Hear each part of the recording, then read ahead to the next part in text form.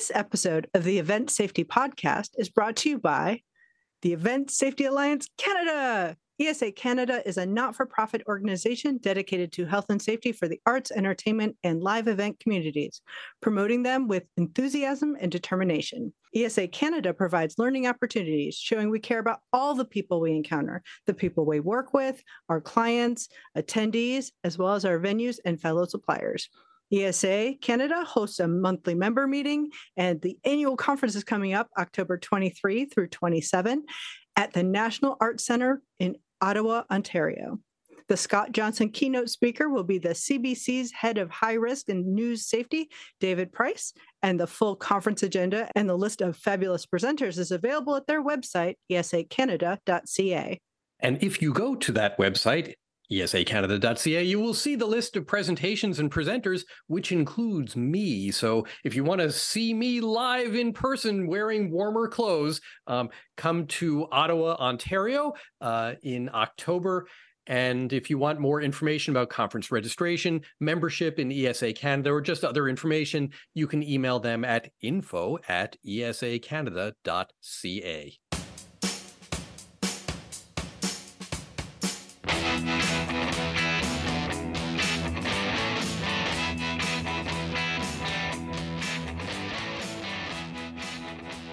Hello, and welcome to the Event Safety Podcast. I'm Danielle Hernandez. And I'm Steve Edelman. Hey, Steve. Two things. First of all, we're going to talk about electricity today. Woo! Woo-hoo. It's a power pod. Oh, let the puns begin. I could not help myself. But also, as a disclaimer for our listeners, several of the people talking today are also members of the ESA and members of the ESA board. So we wanted to put that out there right from the beginning that we are not trying to hide that fact. So there what are we're talking friends. About, they are friends. They are at the cutting edge of technology. And we wanted to talk about that in terms of what it is and some of the aspects and safety benefits and challenges that comes with any new technology as we roll it out. All right. So we're talking about Lollapalooza, woohoo, and overdrive, and energy solutions, and batteries and solar power. So first, we're going to do introductions. So I'm going to start with Boxer. Boxer, go ahead and introduce yourself. Hey, I'm Boxer, and when I'm wearing this hat, I'm the co-founder of Overdrive Energy Solutions. And as you said, I'm a member of the board and treasurer of the ESA. Thanks. All right, now going to Neil. Hello, I am Neil, co-founder of Overdrive Energy Solutions and also on the board for the Event Safety Alliance. And Sean. I'm Sean, also part of Overdrive and been a long-time roadie, 17 years, and excited that we did our history with awesome. Powerpalooza. And our established friend of the pod, Richard. Hi, I'm Richard Cadena. I'm an electrician working with Overdrive, amongst other things. You are a fantastic friend of the ESA. In fact, you're going to be teaching a class on electricity at the upcoming Event Safety Summit. Register now. There's that. Yes, absolutely. Please. Plugs abound. All right. So, Boxer, could you give us like a quick overview of what exactly we're going to be talking about? And Neil can jump in here too, but our company Overdrive was tasked by a company called Reverb as part of the music decarbonization project to look at what aspects of working with one specific artist at Lollapalooza, what could we provide for them as a way to introduce the technology, get people comfortable with it. Neil, you want to riff on that at all? Yeah, so, the overall goal is to reduce carbon emissions in live events. And one of the biggest ways we can do that is by offsetting the use of diesel and other combustion fuels, fossil fuels, things like that. So Reverb.org is a nonprofit that has been doing sustainability work in the live event space for about 20 years or more.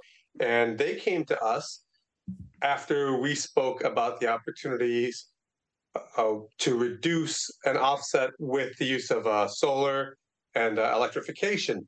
So it started early in the year with Universal Music Group. We did a small event for their Grammys. We graduated from that to doing an event with them with Willie Nelson at his festival called Luck Reunion, which is concurrent with South by Southwest down in Spicewood, Texas. I just want to add a little disclaimer that we're speaking solely for Overdrive. We're not speaking for Reverb. We're not speaking for Lollapalooza. We're not speaking for Billie Eilish. We're speaking about our experience. When we did work with Lollapalooza, they were very clear, it's a big event, and we're not speaking for them as far as their reduction of greenhouse gases on the event. We're just speaking to the one set that we did at Lollapalooza. So I just want to make sure we're clear about that. Absolutely. Yeah, and and that is sort of our focus is, so what can we do about reducing the generator use? So after Luck Reunion in Spicewood, Texas, which was the largest solar powered activation that we've seen in the United States for live music, Reverb came to us and said, well, can you do something bigger? And they, with the support of Billie Eilish and Lollapalooza, we had the opportunity to power a portion of her set there. So it was a great experience. We showed the viability of bringing solar, setting it up in an environment like a festival, collecting that energy and using it to power a show. Now, at this particular show, we didn't do the entire stage. This is the first time that anything this big has ever been attempted in the U.S. concert market. So we took a stepped approach. We powered what they call their guest services or their floor package, which is I think about between maybe a third and a half of the requirements total. And yes. So just for people who are not familiar with this particular kind of setup, these are big stages that are typically powered by multiple generators that run on gallons and gallons and gallons of diesel fuel. There are many, many things that run off of those generators. And what he's saying is that there was a specific part that this system that they brought in was designed to cover. Richard. Yeah, I was going to say they had a twin pack there, which is a big trailer with two generators on it, and it consumed a lot of diesel fuel. We watched them refuel it and talked to some people, and I don't know if the numbers are accurate, but they were pretty high. Yeah, so like we were saying, this was an opportunity for us to show what could be done and to grow from here. So when we were chatting beforehand, that you'd mentioned that the event was primarily concerned with one particular part of their package. You want to talk about their we were show. Asked to provide. Well, what we end up agreeing to provide was guest services for one artist, right? So the ground package of lighting that they brought on, the ground package of video that they brought on, backline and audio, and then they had some effects like a toaster. What am I missing? I'm missing one of them, right? Oh, it was just a toaster, and it was some pyro lights, video, special effects. It was lasers. Oh, right. So what sort of amount of electricity do you think that was? Well, it was 5 services, and one of them was a 400 amp service, and the rest of them were 200 amp services, with the exception of the toaster, which was actually really a 20 amp circuit, but it was a 100 amp supply, 3-phase, which was way overkill. Well, they had a it's Boxer here. They had a 30 amp too. Remember, there's 2 aspects to the toaster. There's a compressor and the motor. Yeah. Does somebody want to explain to people who don't know what a toaster is, what a toaster is? Because we're not talking bread. Sean, go ahead, Boxer. Sean, explain what a toaster is. This is Sean. It's, Sean, yeah. It's a piece of hardware. It's essentially a lift, but it's powered by compressed air So there's both a compressor and some electrical actuators in it, and it can rapidly lift somebody or something up to the edge of the stage. So it's a great effect because they call it a toaster because it pops up like toast, and you can adjust the speed at which it comes up. And they say when you really crank it up, they call it burnt toast, which is that's when you really want to. You can potentially hurt some people that way. But it basically fits into a stage deck, right? And so yeah, it fits into the stage, and it's that reveal at the top of the show where the pop star comes flying out from the middle of the stage. We just explained or ruined stage magic for somebody. Right. And it did pop her way up there, too. Yeah, she flew. One interesting note about this is that early on, this was one of the biggest concerns, even though the power draw is very low. And it was, from a percentage basis, the smallest thing to worry about. It's the opening part of the show. So if we didn't get the toaster right, nothing was going to go right. Yeah, so there's a lot invested in that. Boxer, you dropped a name called the music decarbonization process, as if anybody knows what that is. That's probably Neil's. Yeah, let me take that one. All right. Well, the Music Decarbonization Project is a project started by Reverb.org, and it's specifically to reduce the use of carbon in live events. So as part of that, we did Luck Reunion, where we reduced diesel generator use by 95% by way of solar energy systems. We also did it with them at Coachella and at Stagecoach by eliminating diesel generators that were used in 16 different locations there, actually gasoline in most of those. And then now we've done it here with Billie Eilish and Lollapalooza. Again, it's pretty much about reducing the use of fossil fuels and also any other combustion fuels, so including like biofuels and things like that, because those still have emissions. They still emit carbon. So we're trying to get rid of all of that. And the best way to reduce carbon is by using solar or wind or other energy technologies that doesn't involve us burning things. So, podcast listeners, if you're trying to figure out, this is the Event Safety Podcast, and we're hearing about non-fossil fuel solar energy, what's the tie-in? Well, here I think we've really aimed high because it's about saving the planet. Sometimes we have life safety first. Yeah, life safety first, saving our lives. Neil. Well, it's more than that, actually. And there's a very direct tie-in with sustainable energy and safety. So if you all remember, and anyone listening to this podcast might have been at the Safety Summit in 2021. Oh, yeah, I think it was 2021. One of the speakers was from the Kennedy Center, the accessibility person from the Kennedy Center. What was her name again? Does anyone remember? Our favorite, Betty Siegel.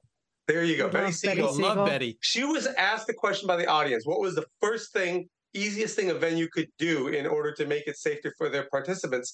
And she said, get rid of cable ramps. Well, cable ramps, what's in cable ramps? Wires and cords. What is one big reason wires and cords are in there? Well, because we can't put generators where we need to use power. So in our business, we put generators remote. We run a lot of cables, wires, and things like that. So that's a safety concern. It was a safety concern that was brought up independent of us working on sustainable energy at one of our conferences. And secondarily, the thing about emissions and diesel particulates and things like that, I got to tell you, you don't notice it until it's gone. And wow, when we did Luck Reunion the first time, you couldn't get away from the fact that it was quiet and you didn't smell any of that diesel. We take it for granted. When we go to festival sites in this business, there's just a constant background drone of generators, and there's the constant smell of diesel. We've become so habituated to it that our crews, our audiences, our artists are doing this all day. That's so hilarious that you say that, because whenever I smell diesel fuel, it reminds me of when I used to do a bunch of rock and roll back in my 20s. It's 100% what I put it into. And the hum of background noise. Oh my God. Yeah. I mean, that's like the soundtrack whenever you go to any festival site. I mean, it's just extraordinary. It's hard to hear the music or a conversation over the hum of motors. Which is why they end up so far away. Right. Is to get some noise isolation. So you'd mentioned that there was a solar farm to capture electricity when the sun was sunning. How did you get the power from there to whatever you were putting them in? Well, this is me trying to tee it up so you can talk about it. I'm wondering if we should talk about the solar array that we built. Yeah, Sean, why don't you take the lead on that? Briefly. Sean, by the way, is our lead engineer. Sean is too modest. He has a master's in electrical engineering, dealing directly with solar, and really, Sean brought a lot of that to the table here. So go ahead, Sean. Ladies and gentlemen, Sean Jacobs. So, in roadie fashion, we had a whole bunch of solar panels on these great kind of mobile carts, and we used our stage hands, and we have this great system that lets us kind of lay out buckets, these specially designed buckets that lock the solar panels into them. And we created a large array out in the field where normally, the patrons would go. But a bucket is a very simple way to explain a injection molded ground mount solar frame. Yeah, very colloquially known as buckets. Yeah. Thank you for the interpretation, Boxer. Yeah, a very specially designed bucket for this purpose, and laid out a large array of solar panels, interconnected them all with cabling. It runs at a higher voltage, and running those cables to charge controllers, which are connected to or part of the large battery units. So we did have a couple cable ramps, but this was just for the load-in phase, kind of while we're charging up the batteries. So speaking of those batteries, in I guess general terms, because of course every event is different, where did those power sources end up in proximity to the stage?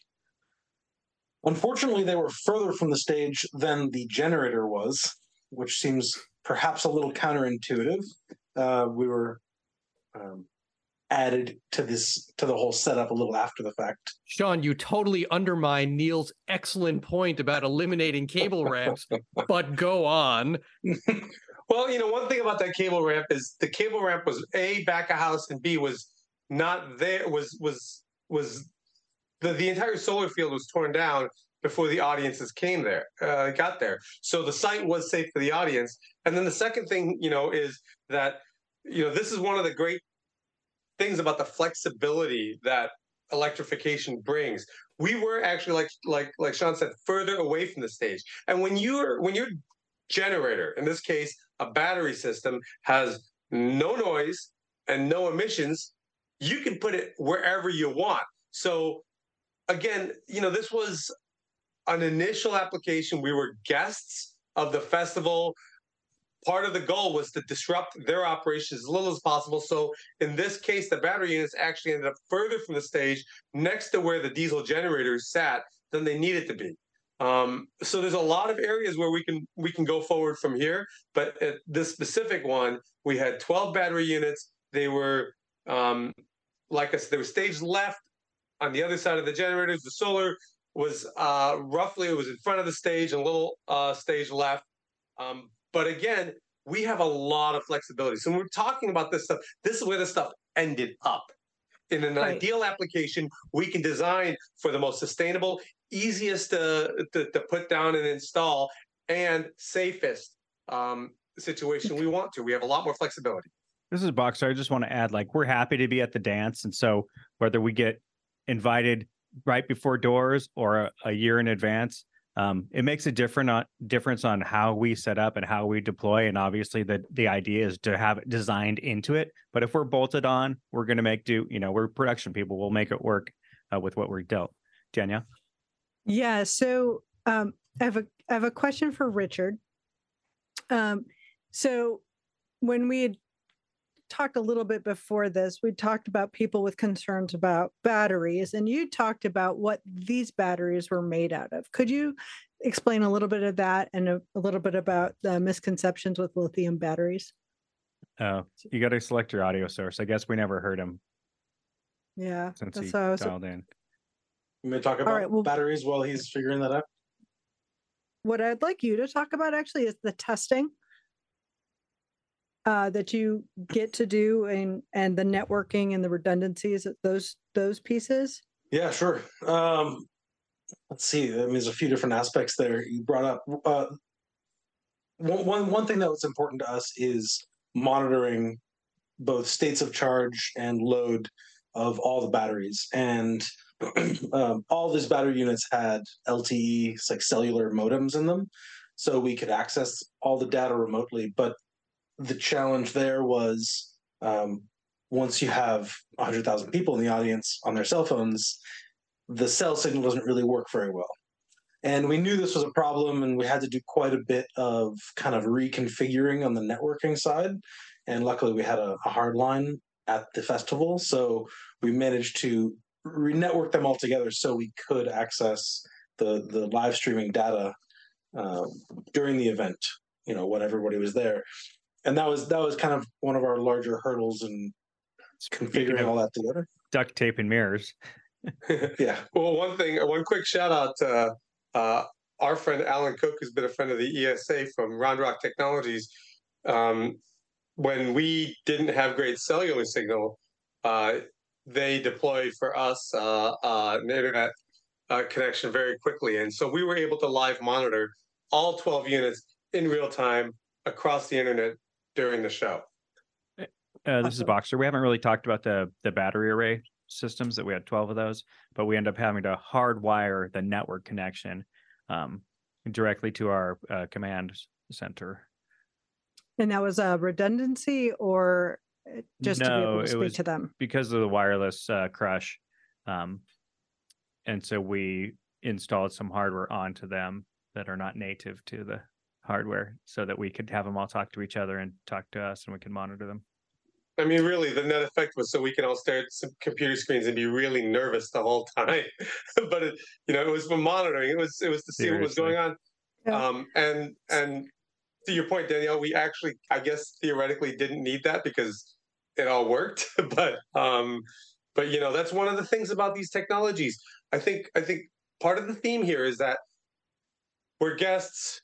We're happy to get in there. However, the opportunity is, we might not have everything ideal in terms of infrastructure. But one of the things about sustainable energy is that it is, at a very basic level, actually simpler than powering things with generators. So we have a lot more flexibility and a lot other ways to deal with this stuff. So when you're asking about redundancy, and you're asking about safety, and you're asking about testing and things like that, in some ways what we're doing is building confidence. And these are all tools to help us build confidence with people. At the end of the day, though, these systems had cooling fans that were like computer cooling fans.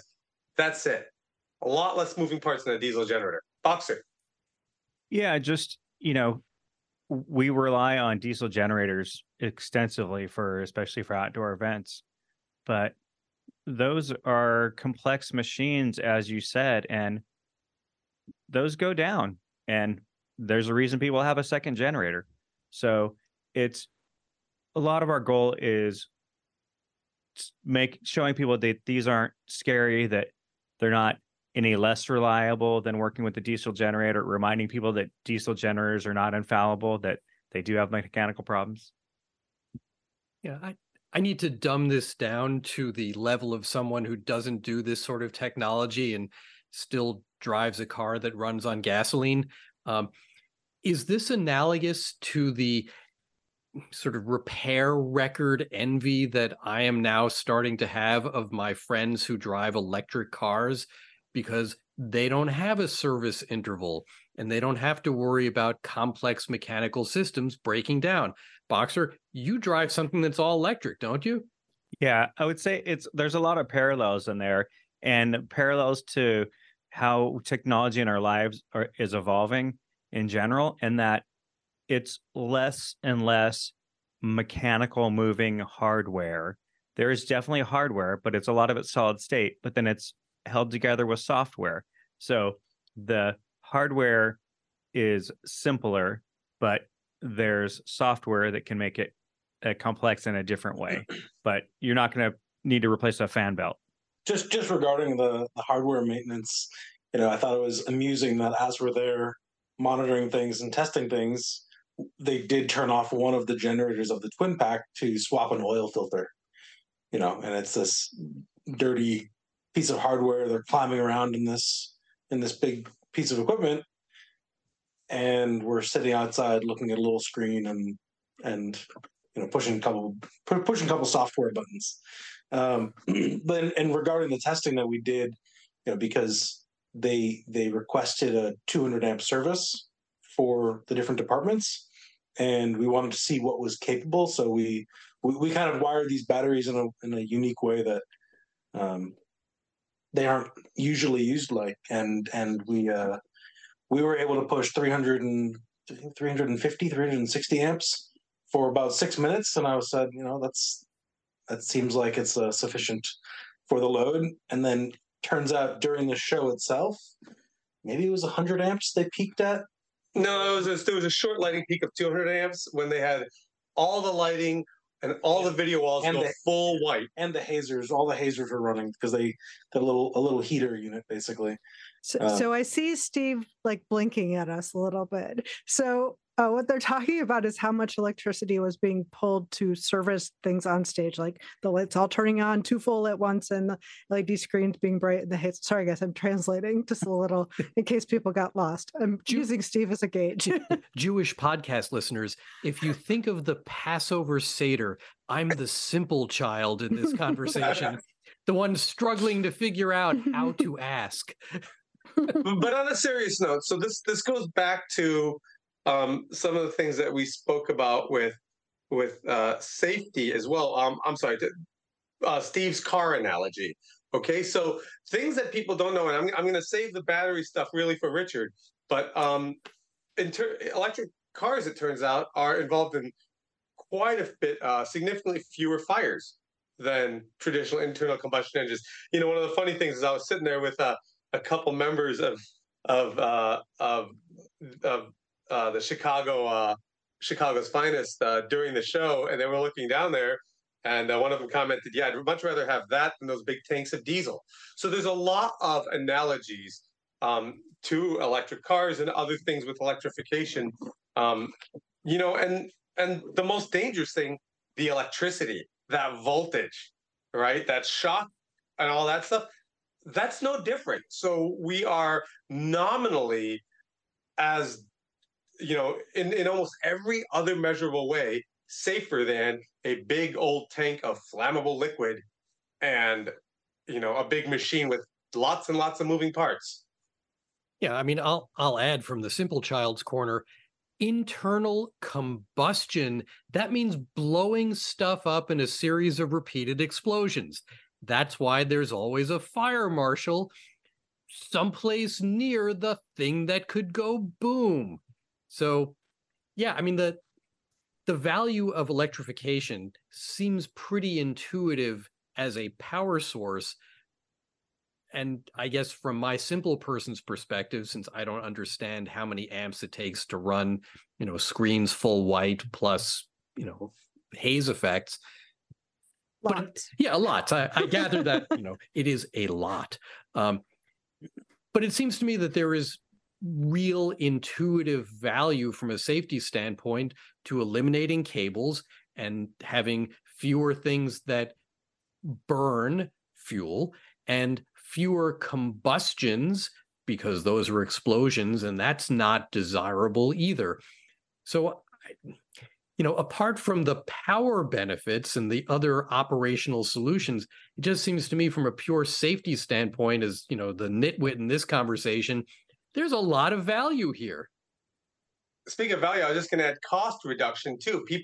There's an assumption that sustainability has to cost more. And for sure, let's be clear, the purchase price of a battery-based generator is probably still 3 times or more than a diesel generator. But first of all, these units have a service life of 10 to 20 years. And how much maintenance do they need in those 10 to 20 years? Like, you should really keep them clean just because you don't want your audiences or your people to see dirty gear. But that's it. You wipe them off.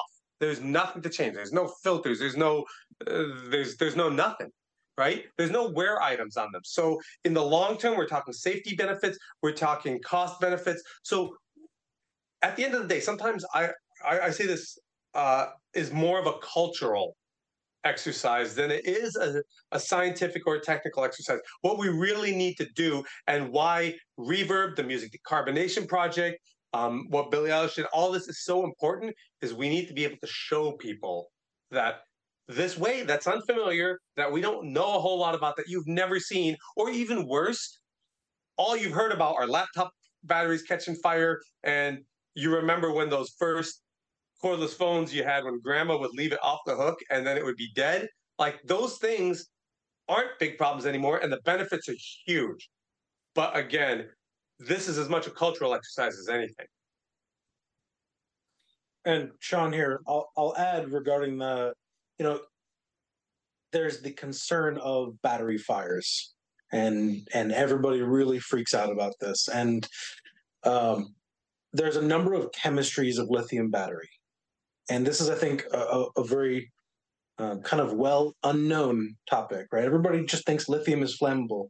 And it's true, lithium in its raw state is flammable, but when it's bound in a battery, what you're more concerned about is the electrolyte catching fire. And it's the other part, right? It's the other part of the chemistry in the battery.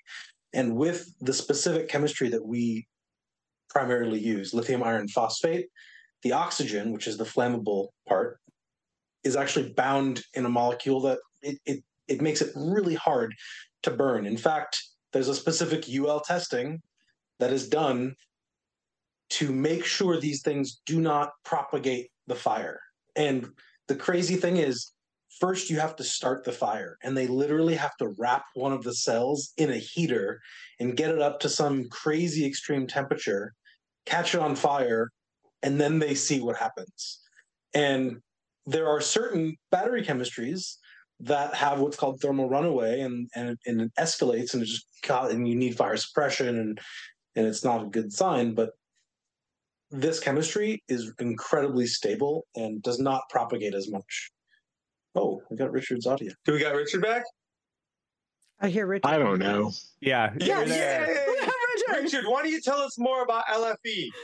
Richard, being the electrical guy and a big safety guy, he has, he deals with these concerns a lot. So go ahead, Richard. Tell us about LFE. Or is that Daniel? Is that your job? Well, this is Boxer real quick. The two main sources of lithium ion are NMC and LFP. Is that fair to say, Sean? And like when Tesla first launched, they're all NMC, right? And now auto manufacturers are leaning into LFP because they're seeing that they're actually getting similar performance, even though in theory they should be heavier and have less density, but have a longer service life. But in reality, they're seeing very similar characteristics to NMC. But I'll let Richard dive into the LFP research. No, you're exactly right. And that just speaks to the issue that we have to raise awareness and correct a lot of misinformation out there. And once we do that, then we'll get a lot closer to acceptance. That's really what we're striving for, in adoption, yeah. To sum this all up, what we're saying is that people are concerned about battery fires, the kind of batteries we use. It's not the concern that people typically have.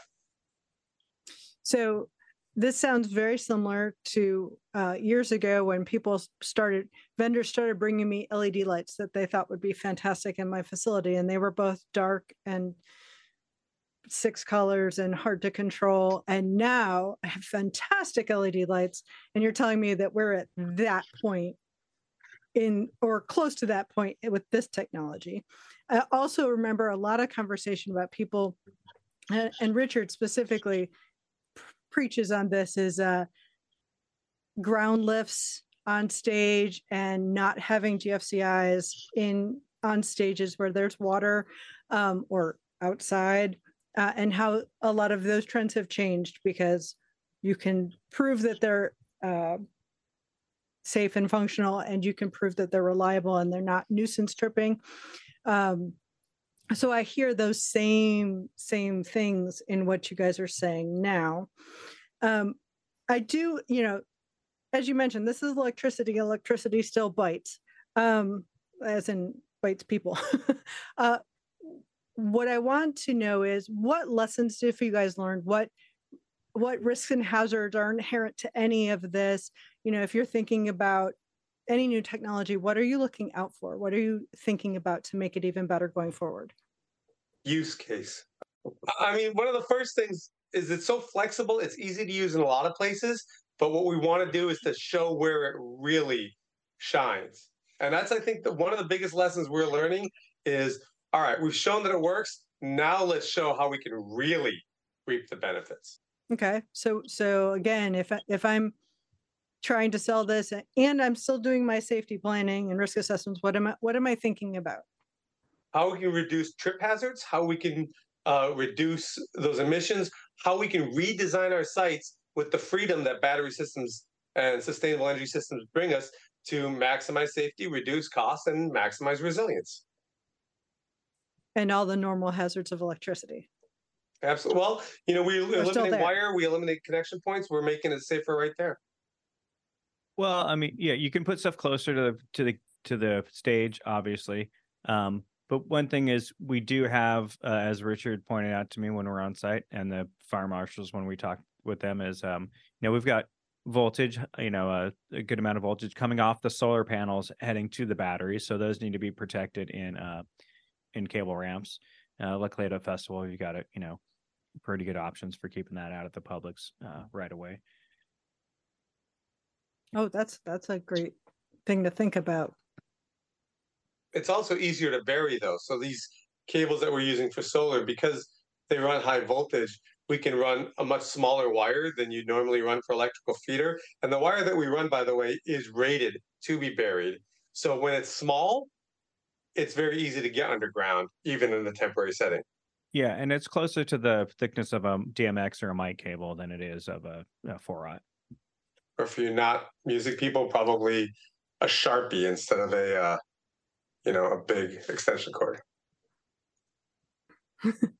Roll quarters. Yeah, roll quarters. Yeah. I threw you way off, didn't I, with my microphone stuff? Yeah, no.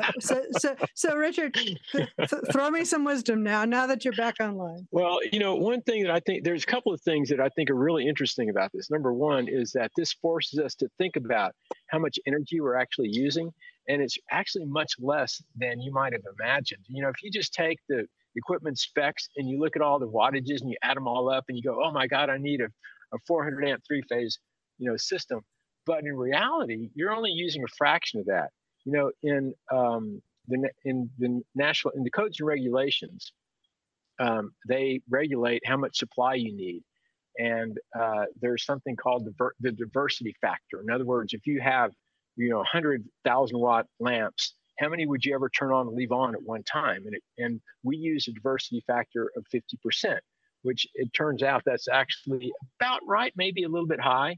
So in reality, we can actually, at some point, when we get enough data, we can better size our power to our loads, to what we're powering up. That's one thing. Another thing I think is really fascinating and interesting is that if you think about how the kind of things we're using right now, they all are ultimately using low voltage DC.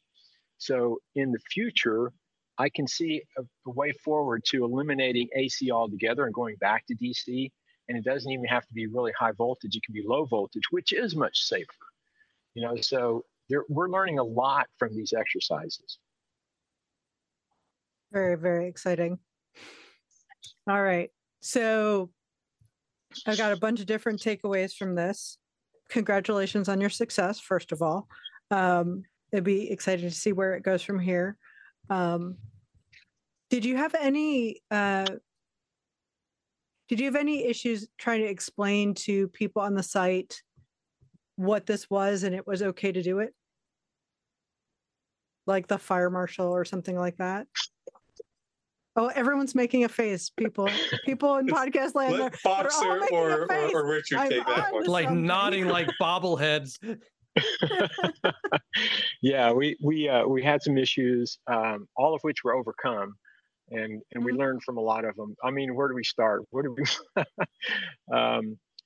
so so codes and regulations. We need to figure out a couple of things because this is very unconventional. So when the fire marshal comes and looks at it, they don't know what they're looking at. We have to do a lot of explaining, and that takes some time.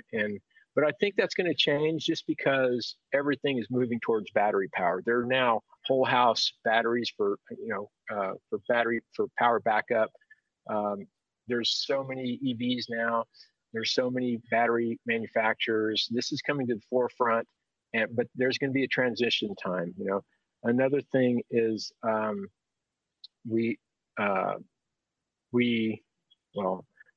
that's a separate. I was going to mention the voltage drop issue, but it's no different than a generator. Really, we had very, very long runs. We did have some issues with voltage drop, but it's not because it was battery inverter technology. It was just long runs of cable, which you're going to run into anyway. But in this instance, it was exacerbated by some of the loads that they were plugging in. The really kind of cool and fun thing was that as we were setting up, people walking by and they'd see the solar panels and they go, wow, what is that? And some people were really into it and they'd come and they'd look at it. And so we'd go out there and talk to them and engage them and try to explain what's going on. And that happened a few times. In one instance, there were a couple of people out there looking, and I went out and talked to them. And I said, those solar panels are charging these battery banks. Let me show you these battery banks. And I took them over there and started talking to them. And eventually I found out that it was Billie Eilish's father, who is a carpenter on the crew, which is kind of cool. Very cool. All right. Go ahead, Sean. I'll give you a small anecdote of perhaps the opposite side of that, or at least how it's going to take some time to change people's perspectives or awarenesses of what's possible. So the electricians were installing ground rods behind each of the battery units, and they had a big impact driver, a plug-in impact driver to drive these ground rods into the ground. And he came up in his little golf cart, and he turned on his little putt-putt generator in the back of his golf cart to run his impact driver. And, I walk over and it's this loud roar. I mean, the impact driver is loud also, but he hasn't even turned it on yet. And I said, we have, these units provide power right here. There's a little courtesy outlet right in front. And he's like, why, you want to see if it'll work?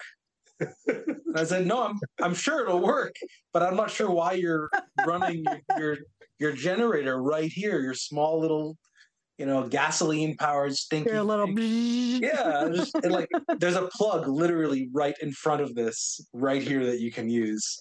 And it took me a little bit of kind of poking and prodding, and he finally did it. And it was just an amusing moment. The guy would rather run off a gasoline generator than just plug in. And he did do it ultimately, but he did it very reluctantly. Yeah, it was pretty progressive. It was pretty amazing. It was funny.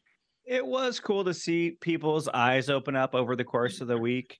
Was the fire marshals who were pretty excited about it, and they were talking about, I'd love to take that camping and some other stuff. So it was cool to see people go from skeptics or unfamiliar to being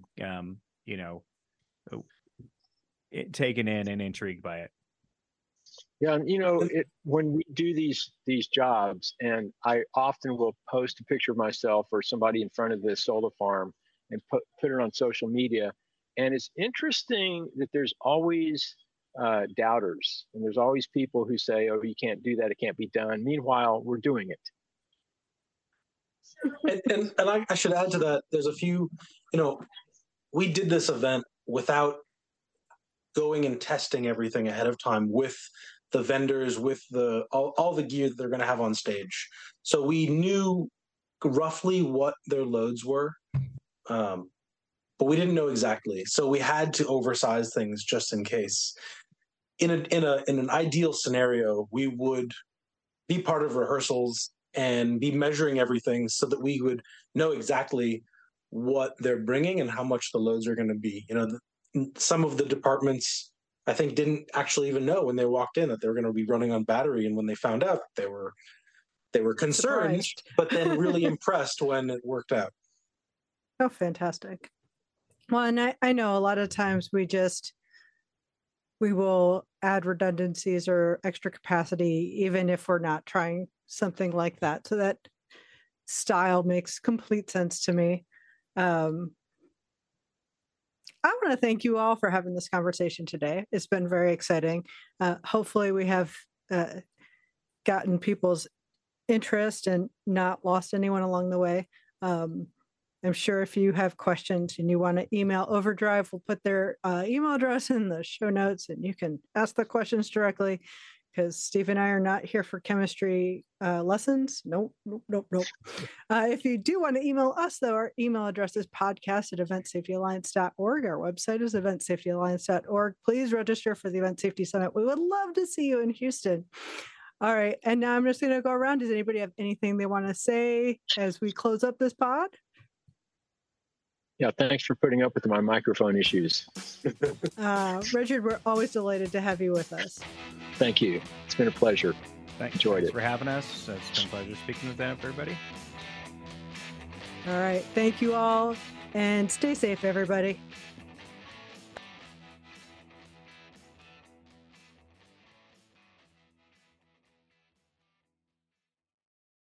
And thanks for joining us today. We'll catch you next time.